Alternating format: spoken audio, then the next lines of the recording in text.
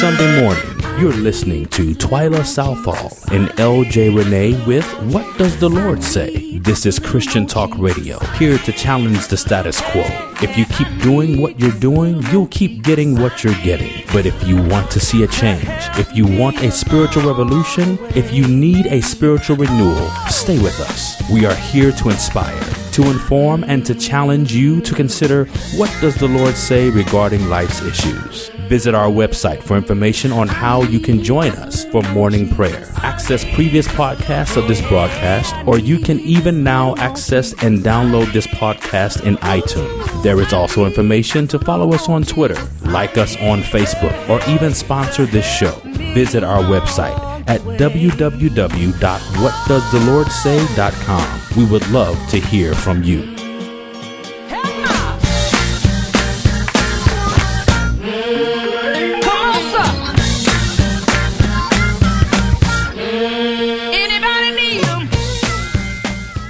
Sunday morning, I pray that you're all off to a fabulous 2017 in the Lord, and whatever resolutions you have made for yourself are still going strong. And if not, don't worry, you can get back up and start all over again. The year is still young, and it's too early for you to give up or quit or turn back now. Just keep on keeping on and commit yourself to do that which you have promised you were going to accomplish in 2017.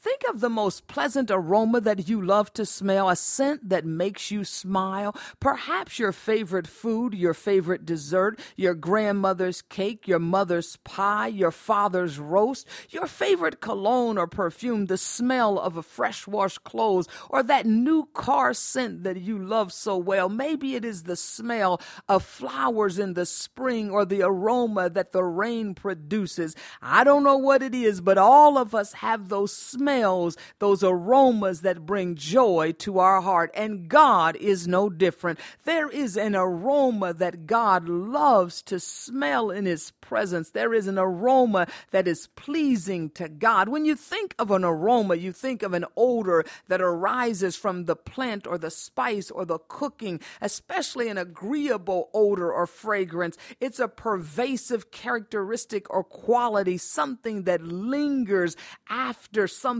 else has come and gone. The aroma of a thing is characteristic of that thing. It's very distinctive, and it comes from a fragrant substance. From Latin, aroma or sweet odor. From Greek, aroma means seasoning or any spice or sweet herb. It is something that produces something that lingers after that thing that produced it is long gone. When you think of the aroma that we are going to talk about, the aroma of prayer, that which lingers in the presence of God and produces a smell that is pleasant in the nostrils of God. In Exodus chapter 30, God gives Moses specific and distinct instructions on how to mix together the spices and the fragrances that will produce the incense that he wants to be burned upon the golden altar. The incense that will be burned, that will come before the presence of God,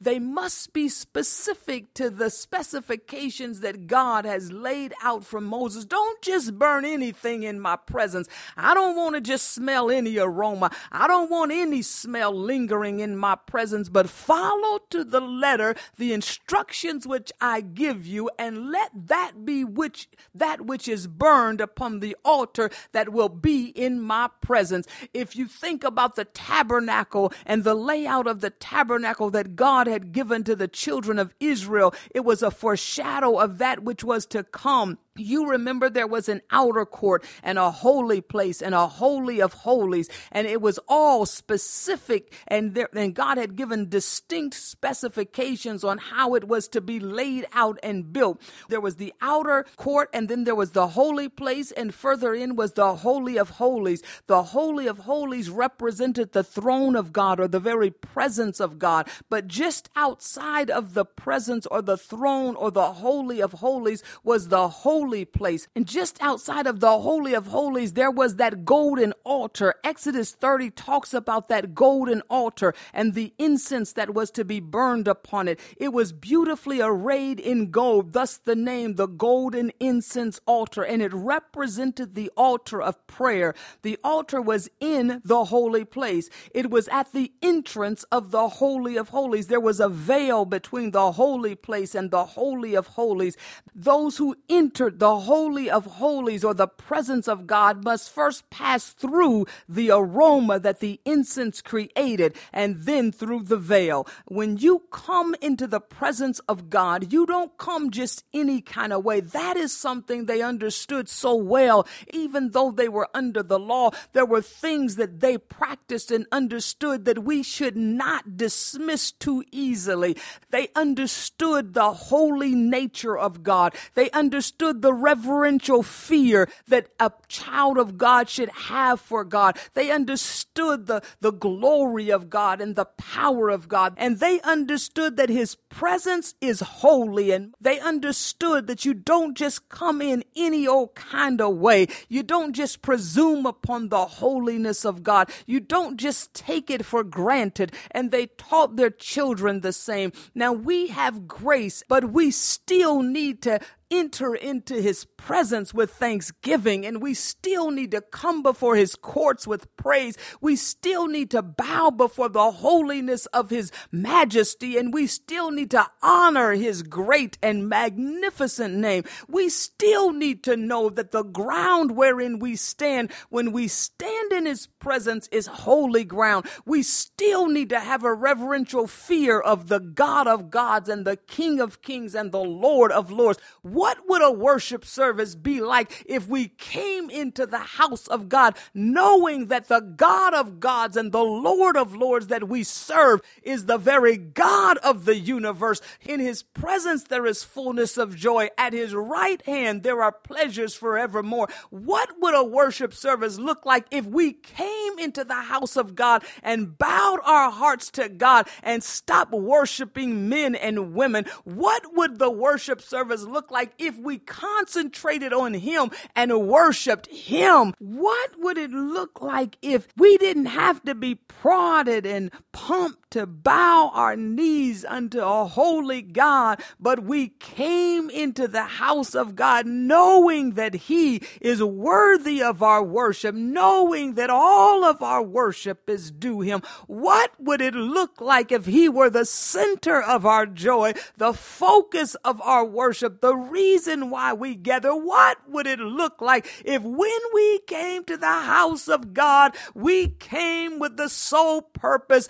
of entering into the Holy of Holies, meeting the presence of God, seeing an explosion of his glory? What would it look like if the glory cloud met us every time we gathered ourselves together? What would it look like if we worship Christ and only Christ our Lord? What would it look like if when we come together we forget about ourselves and concentrate on him and worship him? Let us worship Christ our Savior, Christ our Lord. What would it look like? It would look like what you read about. You've been wondering, why don't we see the miracles and the signs and the wonders that we read about? Where is the God of the scripture? And I want to ask you, where is the worship of the scripture? Where is the reverence of the scripture? If you want to see God do for you what he did for them, then perhaps you've got to do for God what they did for God. You got to make God first and make God last and make God everything in between. You got to reverence God's holy name. You've got to bow at his throne. You've got to make him Lord over everything. He's not just a byword. He's not just an afterthought. He's not just a common man. You've got to set him as Lord over everything, worthy of our offering. Hallowed be see his name. We quote the scripture. We read the scripture. We sing the song. Can we become the worshipers that we read about in the scripture? Can we do what we say we are going to do and forget about ourselves and concentrate on him and worship only Christ our Lord? Let's come in for the Shekinah glory. Oh, that we might see him and look upon his face. May we bow at his throne and experience the fullness of worship in the presence of our God. May we get back to producing that aroma that is pleasing in the nostrils of God, producing the prayers that avail much in the earth, prayers of faith that are in agreement with his word, prayers of faith that move beyond our feeling and our fear, that move beyond our limitations and our inabilities, that move beyond our inadequacies and inconsistencies, and pray the prayer of faith. May we get back to praying beyond what our natural mind can even conceive, and let's pray according to the word of God, prayers of faith that are pleasing in the very presence of our God. Let's get back to producing the aroma that God wants to smell in his heavenlies, the aroma that is fit for those that are entering into the presence of God. Stop your complaining and whining and murmuring about what you don't have and what you didn't accomplish, and let's concentrate on him and worship him. What did the Lord say about your circumstance? What did the Lord say about your dilemma? Really, that is the crux of the matter. What did the Lord say? It's not a matter of what you think. It's not a matter of what you've reasoned and rationalized, but what did the Lord say? When Christ died on the cross and gave himself a ransom for us, the Bible says that he rent the veil in two, removing the middle wall of partition, and he gave himself for us an offering and a sacrifice to God for a sweet-smelling savor before the throne of God. He opened up the access to God's presence, and he removed the middle wall of partition so that now we can come boldly to the throne of grace and make our requests known to him, receive the help that we need at his hand, and obtain the favor that is ours for the asking. We can come boldly to that throne of grace. We come boldly, but with a reverential fear of the God that we serve. We come boldly, but humbly, knowing that it is a throne of grace. The only reason that I can come to this throne is because of the work that Christ did at Calvary. The only reason that I have access before the presence of God is because of the finished work that Christ completed at Calvary. It is not by power and it is not by might, but it is by the grace of a merciful God that I have access to his throne. I can now enter into the place that was once reserved for the high priest. I can enter into the place that the high priest went in with apprehension and fear and trembling. I can come boldly before that throne, boldly but with reverence, and know that when I come, I will find help and obtain the mercy that I need, because the God that I serve has bid me come. And the aroma that Christ presented at the throne of God, it is the aroma through which I proceed into the throne of God. So when I come with the aroma of Christ upon me. I come with the aroma. He said, let this mind be in you, which was also in Christ Jesus. I come with the mind of Christ. I come in the spirit of the one that saved me. I come in the name of the Lord. Whatever you ask the Father in my name. When you approach the throne, approach as one that's coming in the name of the Lord. Approach as one that knows that the reason why you are here is because of the work that Christ did at Calvary. Approach as one that knows that you are here because of what he did and not because of who you are. You are here because of him and not because of you. You are here because of Christ and not because of your good name, not because of your good works, not because you pray so long and fast so much, but you can only approach the throne of grace because of the mercy of a wonderful God. That is why it is a throne of grace, because you don't deserve to be here, but he has made the way and opened up the access and bid you come. And so we come every day of our life, approaching the throne of grace, seeking his favor, acknowledging his presence, and bowing before him and worshiping the God of our salvation. And when we do, we allow our prayers to mix with the aroma of Christ, and it produces before the throne of God that sweet savor that is so desirous in the presence of God. Don't you dare stop praying. When you keep on praying, that golden bowl that the angel is holding at the very throne of God begins to fill up with the prayers of the righteous. And at some point, the prayers of the righteous have filled up the bowl, and the angel is instructed of God to tip the bowl over and pour out the answers into the earth. According to Revelations, it comes with thunderings and lightnings and earthquakes. It will sound like it sounded in the book of Acts in chapter 2, when the day of Pentecost was fully come and they were all with one accord in one place. And suddenly there came a sound from heaven as a rushing mighty wind, and it filled the house where they were sitting. And there appeared unto them cloven tongues like as of fire, and it set upon each and every one of them, and they were filled with the Holy Ghost. It will sound like it did in the book of Acts in chapter 16 at midnight when Paul and Silas prayed and sang praises unto God, and the prisoners heard them. And suddenly there was a great earthquake, so that the foundations of the prisons were shaken, and immediately all the doors were open and everyone's bands were loose. That is what it sounds like. Think about it. When God pours out the bowls from heaven and the answers begin to fill the earth with earthquakes and lightnings and thunderings, the Bible uses the word suddenly. We know that it really wasn't suddenly, because the prayers had been filling the bowl. But then came the day when he turned the bowl over and sent out the answer to the earth. And it felt like a suddenly, but the truth be told, they were filling up all along. You've been praying for your grandmother and praying for your grandson and praying for your spouse for years and months, and you think that all of a sudden this thing happened, but really it didn't happen suddenly. You just experienced the answer just now, and it felt suddenly, but you've been praying, and someone's been praying, everybody's been praying, and the bowl has been getting filled up. And there comes a day. I don't know the day that the bowl will be turned over.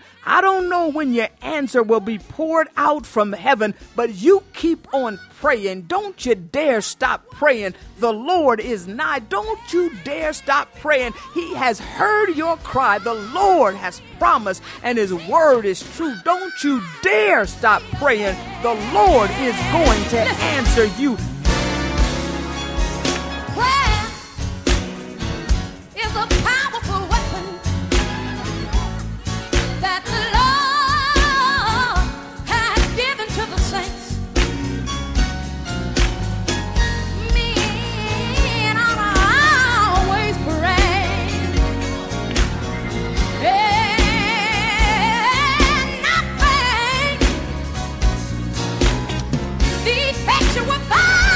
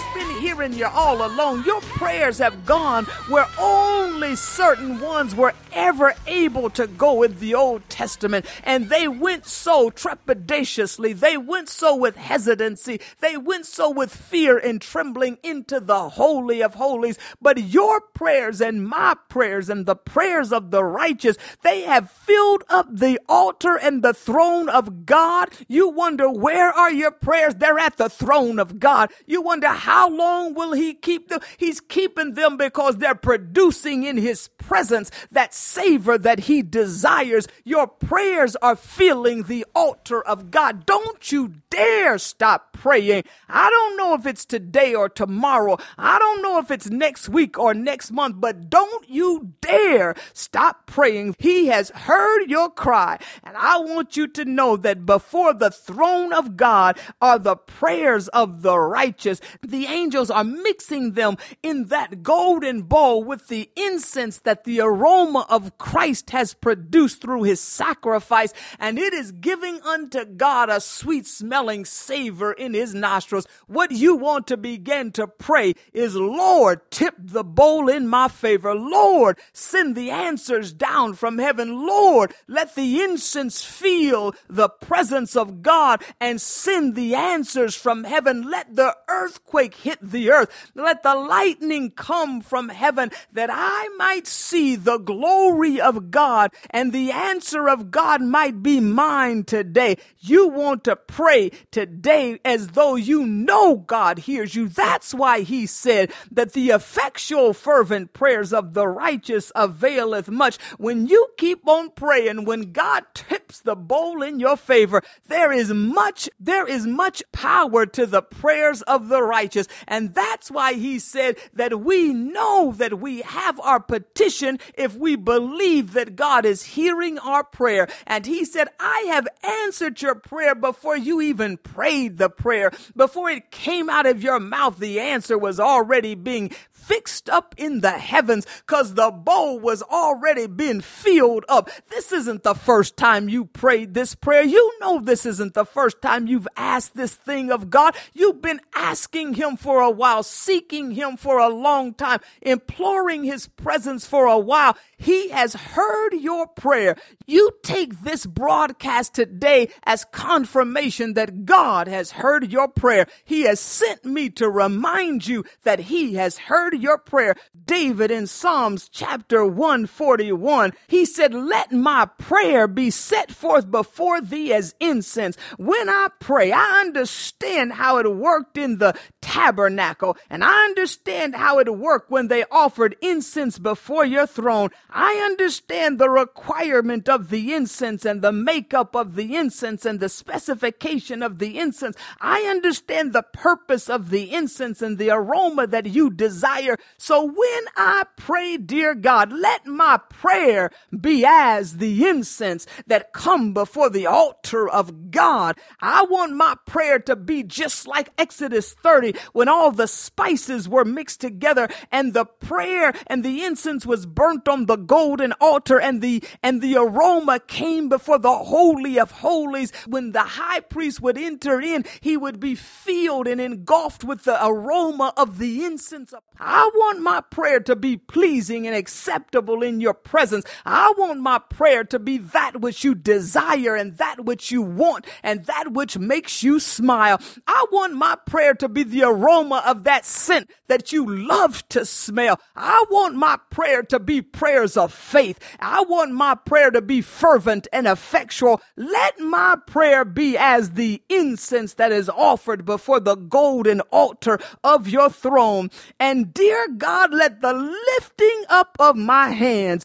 be even as the evening sacrifice. When they laid that goat, that lamb, that turtle dove on that altar, and they sacrificed it before you as the evening sacrifice, that you accepted so freely and so wonderfully, and then you forgave and you omitted and you washed away and you blessed whatever it was. I want the lifting up of my hands to be as the evening sacrifice. Teach my hands to war and my fingers to fight. When I lift my hands in worship, I want it to be like the evening sacrifice. I present my body to you a living sacrifice, holy and acceptable unto God. It is my reasonable service. When I lift my hands, let it be like the evening sacrifice, dear God. I thank you, Father, and I praise you, and I glorify your name. You are holy and worthy and righteous and altogether lovely.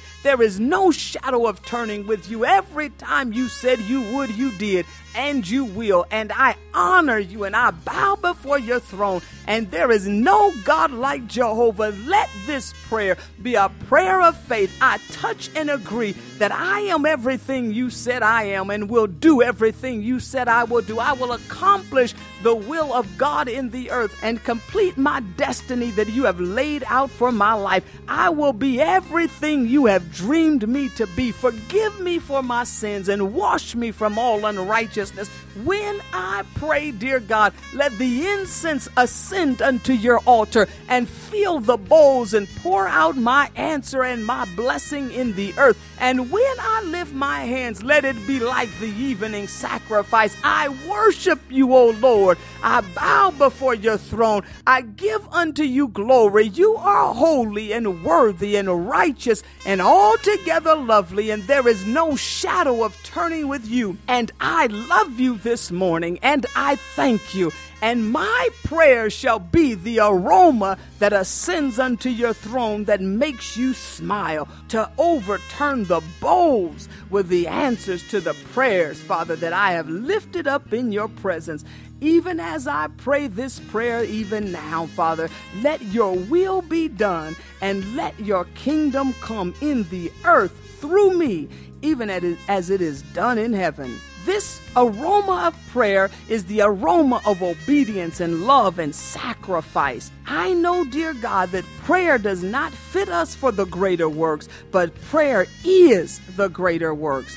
My question for all of you: how do you smell before God?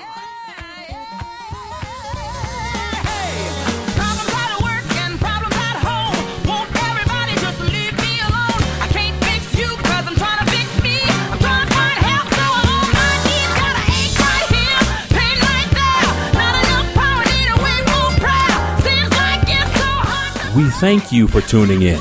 You have been listening to Twyla Southall and LJ Renee with What Does the Lord Say? For information on this program, on how you can subscribe to or access previous podcasts of this broadcast, visit our website at www.whatdoesthelordsay.com. Until next time.